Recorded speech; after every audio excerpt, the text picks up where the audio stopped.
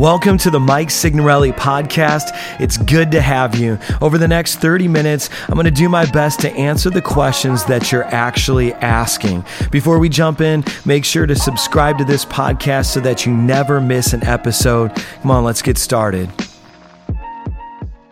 Hey, what's up, everyone? This is Mike Signorelli. Welcome to the Mike Signorelli podcast. And I'm just going to say it from the jump. If you are a church staff member who's a millennial, if you're a pastor who employs millennials or young millennials, this is going to be one of the most valuable resources you have. This is one of those things that you prescribe to somebody, and it's like it's either like a vaccination or it's medication. And you need this. This is one of those like, I'm going to just give this to one of my staffers and hope that they read between the lines. This is the episode that you passive aggressively tag your staff members in the comments by name. By name. And here's what we're going to do. We're taking off the gloves. Now, let me give you a little bit of context, okay? I lead a 2-location church called V1 Church. We have a location in Queens, which is one of the 5 boroughs of New York City, and then Long Island. It's like 2 different worlds, 22 miles apart. And Evan Wilson is my guest today. He's my guest every day. It is true. It's true. Everywhere I go. God put us together in such a crazy, mysterious way. He was an intern under me in Indiana when I was the executive pastor of our sending church. And initially, he did not feel the call to come to New York and pioneer and launch this crazy church. And then the Holy Spirit changed it. And it was a crazy, we'll skip all that because I want to make sure that we go for the next several minutes and this guy is going to throw knives. And here's what I mean by that. Evan is one of the guys, I know this is like a big setup, but once we get in it, no we're pressure, in it. man. You're really hyping it up. I hope I can live up to it. Well, Evan's one of those rare guys. Well, and my wife and I say that he's a notebook in an era of iPads. Like he's analog in the digital era. And what I mean by that is he's like old school and new school. And I've watched you, and this is like a compliment to you. So I employ him, or the church does rather. But even before that, he was a part of the pre-launch phase. He's a big time pioneer. We basically hatched most of everything that people know about V1 Church in a Starbucks in Michigan City, Indiana. That's true. So like we birthed a big vision for a major metropolitan on the backside of a hill. Proverbial David thing, like didn't even make sense.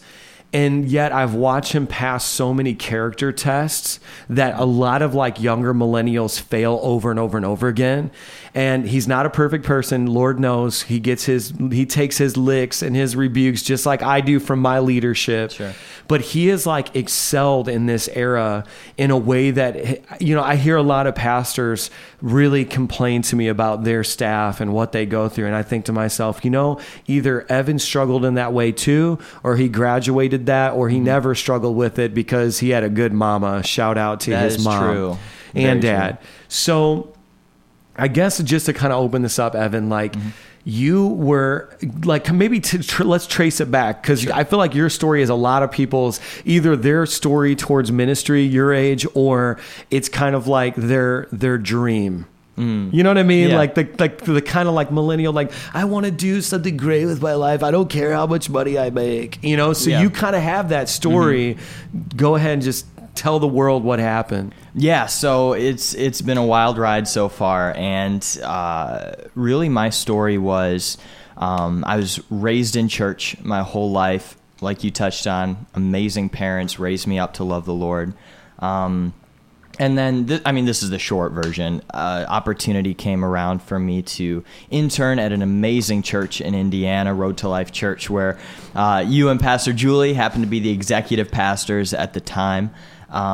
So I had the chance to serve under you guys directly, and just migrate through all those challenges, all those opportunities, but do it underneath the support and the leadership of just amazing hearted, competent leaders.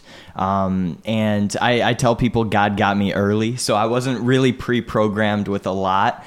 But everybody comes in with stuff. So it was just a lot of processes of being broken down in love, the shepherd's staff. Sometimes you got to break the sheep's leg, but just coming through it and through that 2-year process of the internship, felt the call to New York, moved out here. And, it's a startup, so there was a lot of hustle. There was a lot of grind. There was no church payroll, a lot of freelancing, a lot of not knowing what was going to come next. Financially, not knowing where I was going to live. A lot of people, they glamorize and they romanticize like that, that, oh man, I want to step out. I want to do something crazy. But when you're living in like rodent infested missionary housing in Brooklyn, very true story. That's where you live. That's where I lived. Not knowing where I was going to even live in 2 months when that opportunity timed out. Yeah, well, let's talk about that for a second, because here's what I encounter as a pastor, right? Mm-hmm. So you have this romanticized version of something, right? Like you see, for me being from Indiana, thinking about New York City, it's sexy. Mm-hmm. You think the Ninja Turtles when you're a kid, you think Sex and the City and like, that whole veneer that's on it. I mean, now you have all these Marvel movies and the Avengers and like, well, dude, Spider-Man's from Queens and like you have this romanticized version of what it's going to mean to like live in a city and not only that, but also to like work for the young pastor who has the progressive ministry, who gets it. Oh, this pastor gets it. And one of the earliest memories I have is, you end up living in missionary housing in Brooklyn. Mm-hmm. The first thing I buy you is rat traps. Like literally I was like, here's water, rat traps, and pizza, and use them in no particular order. And then I move later, and one of my earliest memories is you physically bleeding out of your hands in the middle of winter, because we moved in January, lugging all the church gear up to my 2-bedroom apartment in Queens, and just thinking like, this is the dream. Yeah. Like, and so how do you, and this is what I think a lot of people struggle with, like especially millennials on staff, they're always chasing this moving target. Mm-hmm. So it's like, oh man, I got to work for the church now, but now my church is not progressive or cool enough, or the graphics aren't cool enough, or my pastor's too old, but I'm going to get in with this church that's in this major metropolitan, and then they get there and it's like, oh man, I live in this crap apartment, but I want to, and this target's like always moving. Like, how have you kind of made it through transition after transition and had a level of grind and hustle, but also like patience and also empathy, and also there's just something unique about your ability to like have a realistic perception of it. Yeah, definitely. I think really what it comes down to time after time is, why are you doing it? And if your attraction to ministry is, oh, this particular church or this particular pastor, he gets cool graphic design, or he has the same taste in worship music that I do, and I feel like my preferences can be supported in this particular ministry, then that creates a culture of hirelings. It creates a culture of, I'm not actually being led by the Holy Spirit and being planted somewhere where he wants me. I'm being led by my preferences in church culture. And I think a lot of the times, younger leaders and younger aspiring leaders, they can see what's promoted in these influential churches and not realize, man, that's the carpet. That's the aesthetic. That's the tip of the iceberg. But beneath it is the book of Acts. It's the same church that has been built long before video content, long before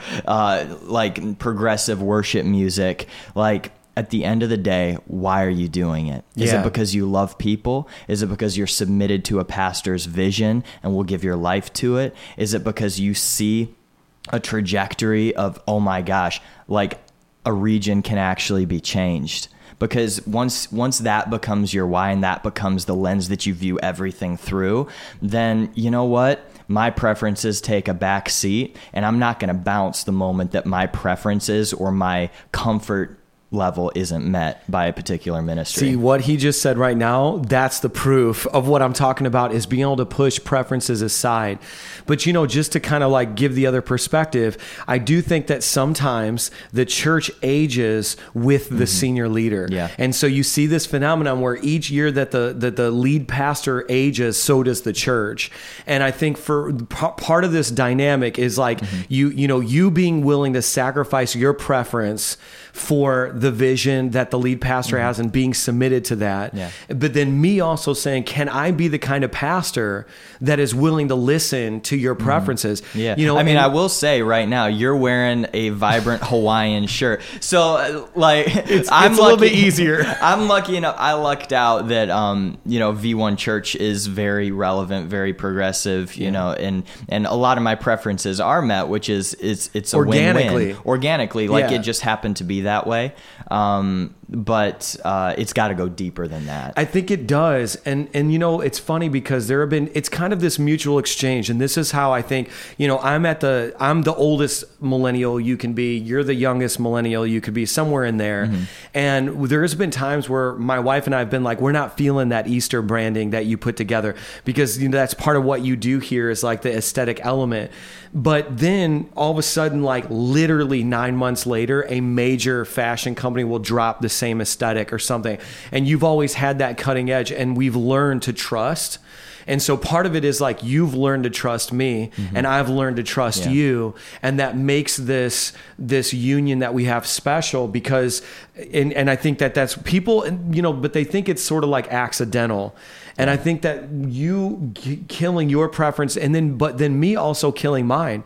And I think being willing to say, I mean, there's been a couple of times where I've said, like, go ahead, do it, Evan. And I think for me, as a good lead pastor, it's like, I refuse to take any of the credit, but I profusely take all of the blame. Like, no, it's my fault. It's my fault. And trying to cover you in that way. And I think a lot of what I see on the internet now is like this generational bashing. It's funny because leading into this conversation, I was kind of like stalking on Facebook, and there's this young guy, actually had a very huge YouTube channel where he transitioned from kind of like this esoteric, like super spiritual dude into a Christian. And he's only been a believer for 3 years. And he spoke on some like big C church issues and was saying, but he said in the post, and it kind of like pseudo went viral. And he basically said, listen, I know I've only been a Christian for 3 years, but here's my observations. And he kind of preferenced it with that, and there was this huge generational battle happening in the comments. And this guy's like, I'm an apostle to the body of Christ, and I've been in the game for 20 years, and I've seen this and this and this. And then someone else is like, well, you just proved why we don't even, you know, and it was like so ugly. Yeah. And I think it's really important that there's got to be this hardcore empathy between the, you know, because something that we see in New York all the time, and I'm just going there right now. Call it out. Please let me go there.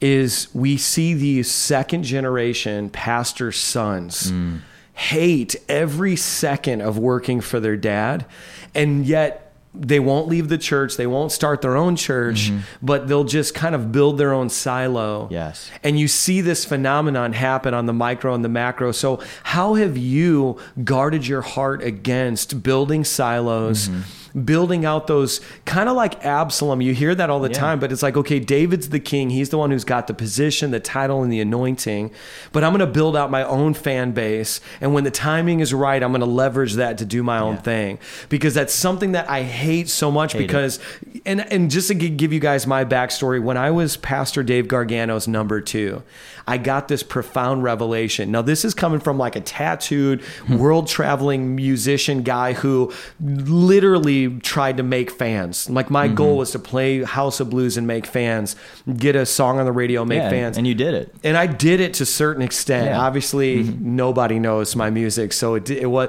but I did go after it. And so I had that element of like pride in my heart. And I had that thing inside of me that was like, build your own thing. Yeah. And I'll never forget when I met you, it was like that was the first time that I surrendered in my heart and said, God, if nobody knows my name, if I never have another fan of me ever, I want you to be known, and I want to surrender to the vision of my lead pastor. And that's when God birthed in my heart this concept of being number 1 at being number 2. And dude, I literally read the Bible through a completely different lens. I even realized that Jesus himself was saying, I don't want to be number 1. I'm being number 1 and number 2. Jesus said, you don't see me do my will, you see me doing the will of my Father. Right. And then I got my mind blown. So what would you say Oh man, here's the big setup, and Uber Eats. Our is Uber literally Eats just walking came in the door. Come on in, Uber Eats. Hey, what's up, man? Welcome You're live right now. Yeah, you're in it. Nah, man. Thank you. Here, this is Evan's Coca-Cola. Not sponsored. Not sponsored. We're gonna blur that out. We couldn't think of a more millennial thing to do than order Uber Eats while we record our vodcast. That's the most millennial sentence I've heard in a very, very long time. Wearing, this outrageous shirt. Oh, so man. what do you say to these guys who are like, my dad's the pastor and he doesn't get it because I watch all these other guys all day on social and I wish we were cool, and you know what I mean? Like, how do you... man, that I love talking about this because I'm passionate about it. And we've talked about this. Age gives influence, youth gives relevance. So there's a give and a take. So a lot of the times, young leaders and young ministers will disregard and devalue those that have come before them and try to just strive and try to, through devaluing what's come before them, like build those silos and all that, not realizing that really, like, God has graced them. God has put them in a position for a reason. And you can disagree on everything, but the reality is you're not a lead pastor until you're a lead pastor. And God honors that office, and he calls us to honor that office. So until you can serve another man's vision, God's never going to bless your vision. Yeah, that was gold. Literally, I felt like a gravity on what you just said. It got real serious in here because we often want to, like, basically, I think that way I understood it with Dave is that I sowed into his field and reaped in my own. And we want to simultaneously sow in our own field and reap in our own field, but that ironically is not how the kingdom of heaven operates at all. And so I think the wisdom in this is, yes, you will, like, God, there is a harvest, like God wants to do some incredible things through you, but can you mobilize all of your gifts, resources, talents, and abilities in another man's field in faith that you're going to reap in your own? Yeah. I mean, I literally moved 1,000 miles in the opposite direction of New York to serve Dave and Vanessa's vision. And then every seed I sown, every 70-hour work week, I literally watched those seeds manifest and spring up here in New York. Oh man, without striving. It's so powerful because what I got to see firsthand in your journey, being an executive pastor preparing to become a lead pastor of your own church. And this is kind of the paradox of how God works. You were set up for more of a win planting V1 Church, giving 110% of your effort to Pastor Dave and Vanessa's vision at Road to Life than if you would have taken a portion of that time and dedicated that to building V1 in the place of building your pastor's vision. Man, a lot of the time, we get it twisted. Like you said, you try to plant a seed in your own field thinking, oh, I'll reap that in my own field. But that's backwards from the kingdom mentality. Like, if there was an opportunity for you on the clock at Road to Life to think, oh, like I have Pastor Dave and Vanessa's blessing to plant my own church. I'm going to go off and I'm going to do this thing. Like, it's not a huge, like, I'll work on V1 stuff and Road to Life stuff. But no, like, you had the integrity to go all in on the mission and the vision of the pastors you were submitted to. And that did more for V1 than if you had worked exclusively on V1. See, and that right there is gold. What you just tried, and it was nasty. That was nasty. Hey, man, if you throw a rock in a pack, we got a rock in a pack of dogs, man. We got a saying around here: if we throw a rock in a pack of dogs and it hits one of them, you know what I'm saying? So I'll just drop stuff and then I'll look at the camera like Jim from The Office. How about that?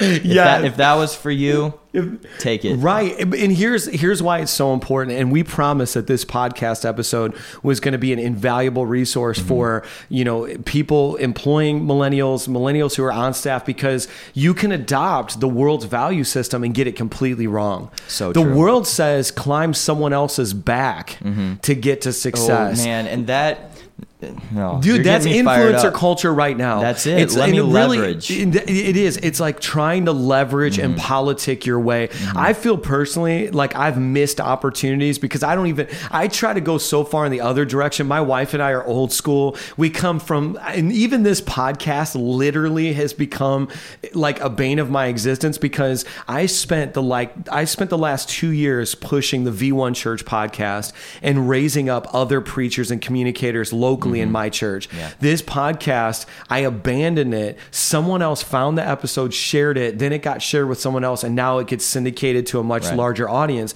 So again, there's a truth to the idea of keeping the main thing, not building sideways energy.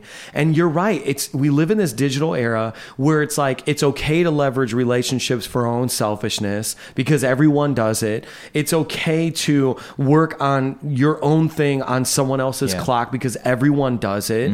And and I think that's what makes you different. That's hopefully what makes me different is this understanding of like an eternal standard that like literally there's what the US government will let you get away with and then there's what God will let you get away with. So there's way higher standard. Dude, and I think it's like integrity matters. It does. And we're fighting for this. And this is why it all comes back to that statement of being a book in an era of iPads. Like just because the words are changing doesn't mean there's not an eternal standard. And I think what me and you are trying to do is make the old school relevant again. Like when men actually worked hard. Yeah. Like when you actually like believed in the vision that was in front of you, even if it wasn't your own vision. Yeah. And I think something that a lot of people get twisted who aren't in the lead pastor role, when you're serving under a good pastor, what a lot of people don't realize is they're not even building their own thing. You might see them releasing preaching clips where they happen to be the one speaking. It might be their church that they're the pastor of, but they're not even building their own thing. They're building God's thing. So you're saying you as an intern, as a millennial, as a young leader, you have the audacity to feel that you've earned some right to build your own thing. Right. That is such a twisted mentality. And you're only seeing a fraction of the full picture. You don't understand the weight that's on your pastor. You cannot understand. I don't understand it. I'm with you every single day. I don't understand 1/10 of it. And you can't until you're in that position. So you have the audacity to think that you could do it better, to think that you should build your own platform. That's a demonic idea, and it's dangerous, and it's poison to a healthy church staff. Yeah, and that right there is a very intentional statement. It's dangerous, it's demonic, it's poison, because I do want to speak to the spiritual implications of it. See, sideways energy in corporate America just means the company doesn't do as well. Sideways energy in the local church means that people go to hell. Like literally, and I'm not saying I'm saying people go to hell because you have now sidestepped the mission and you've become a reason why the kingdom doesn't advance. That's why I think it's safe to label it as demonic. It doesn't mean that God doesn't want your messaging to be echoed, but we were talking about this the other day. Like, so me as the lead pastor here, not only am I directly accountable to God, but I've got a board of directors. I've got mentors in my life. We have a church network called Linked International Network of Churches that's speaking into my life. And so it's like, it's kind of, you can get into this place where you can exempt yourself from all that accountability. You can exempt yourself from all that mentorship and yet want the same results. And when you look in the book of Acts, anytime somebody said, oh, I get it. I can raise a ton of money doing this. Oh, I get it. I can raise a whole bunch of influence using the name of Jesus as a banner that I put over my own name. And then when people get close enough, I just pull that banner back and they see my name. And every single time those people were done in by their own selfish ambitions. And it's like, and I think there's something to be said about feeling the fear of knowing, yes, you're due double honor for communicating the gospel, but you're also got a crazy standard on you by God too. And there's that fear and that awe and that reverence for God and for the leadership above you that you have to keep reinstalling in your heart. Because it's like, for me, once I remember thinking so badly, I want to preach, I want to preach, I want to preach.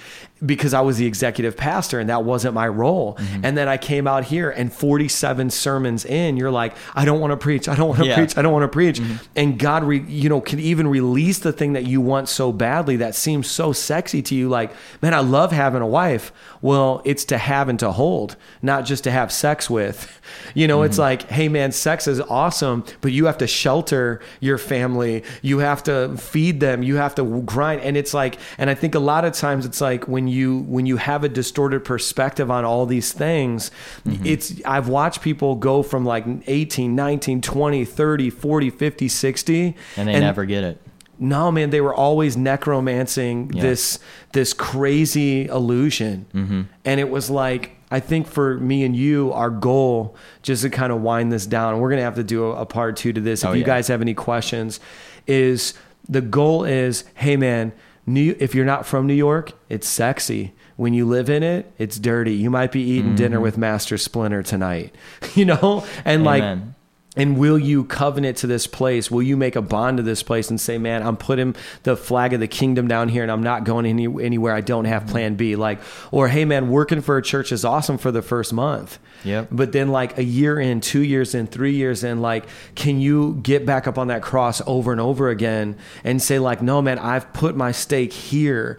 And even if no one ever knows my name, I believe that sowing in this field is going to cause me to reap in the next. So just kind of shutting it down. What are your final thoughts? Yeah, man. Closing thoughts. I'll just throw out some advice from experience to all our young leaders out there. If you're new to leadership, always take the posture of I don't know. That doesn't mean you're not confident. It doesn't mean that you're not dedicated or you feel like you're equipped to do a job. But a lot of these things that we talk about, it comes from the posture of, oh, I know. I know what the pastor knows. I know better. I know what to do in this situation. If you come at every situation, and it really never stops, I mean, you have the posture of I don't know, because that's how you learn. That's how you grow. And you learn from the right people, but go into every situation with the posture of I don't know. That's how you learn. The phrase I know is the biggest hindrance to growth and personal development.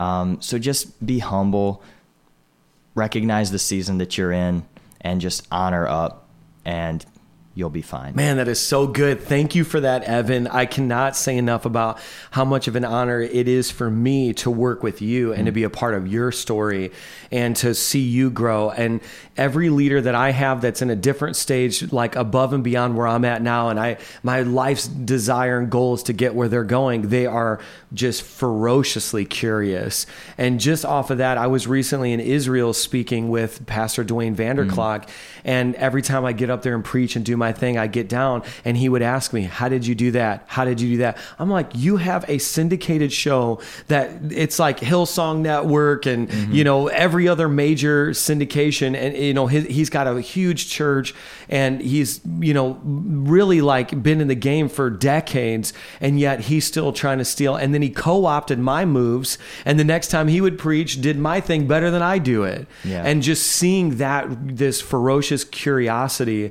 it's just, and I think that pride, it stifles curiosity. So if you're listening to this right now, you might think that you're relevant because you're young and you've got all these cool ideas. But the irony of being prideful while you have your relevancy is that it kills your curiosity and does you in the end. So true. So here's what I want you guys to do. Stay curious, stay humble, stay hungry.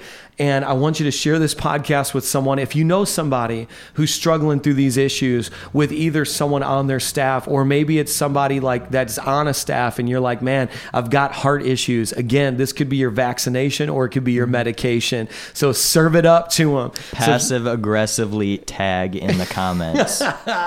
Yeah. So like, subscribe, do all those things. And this is the Mike Signorelli podcast. We are out. We will see you next episode. If this episode helped you in any way, visit MikeSignorelli.com and sign up to receive encouragement and resources directly to your inbox. I'll see you over there, and I'll see you next episode.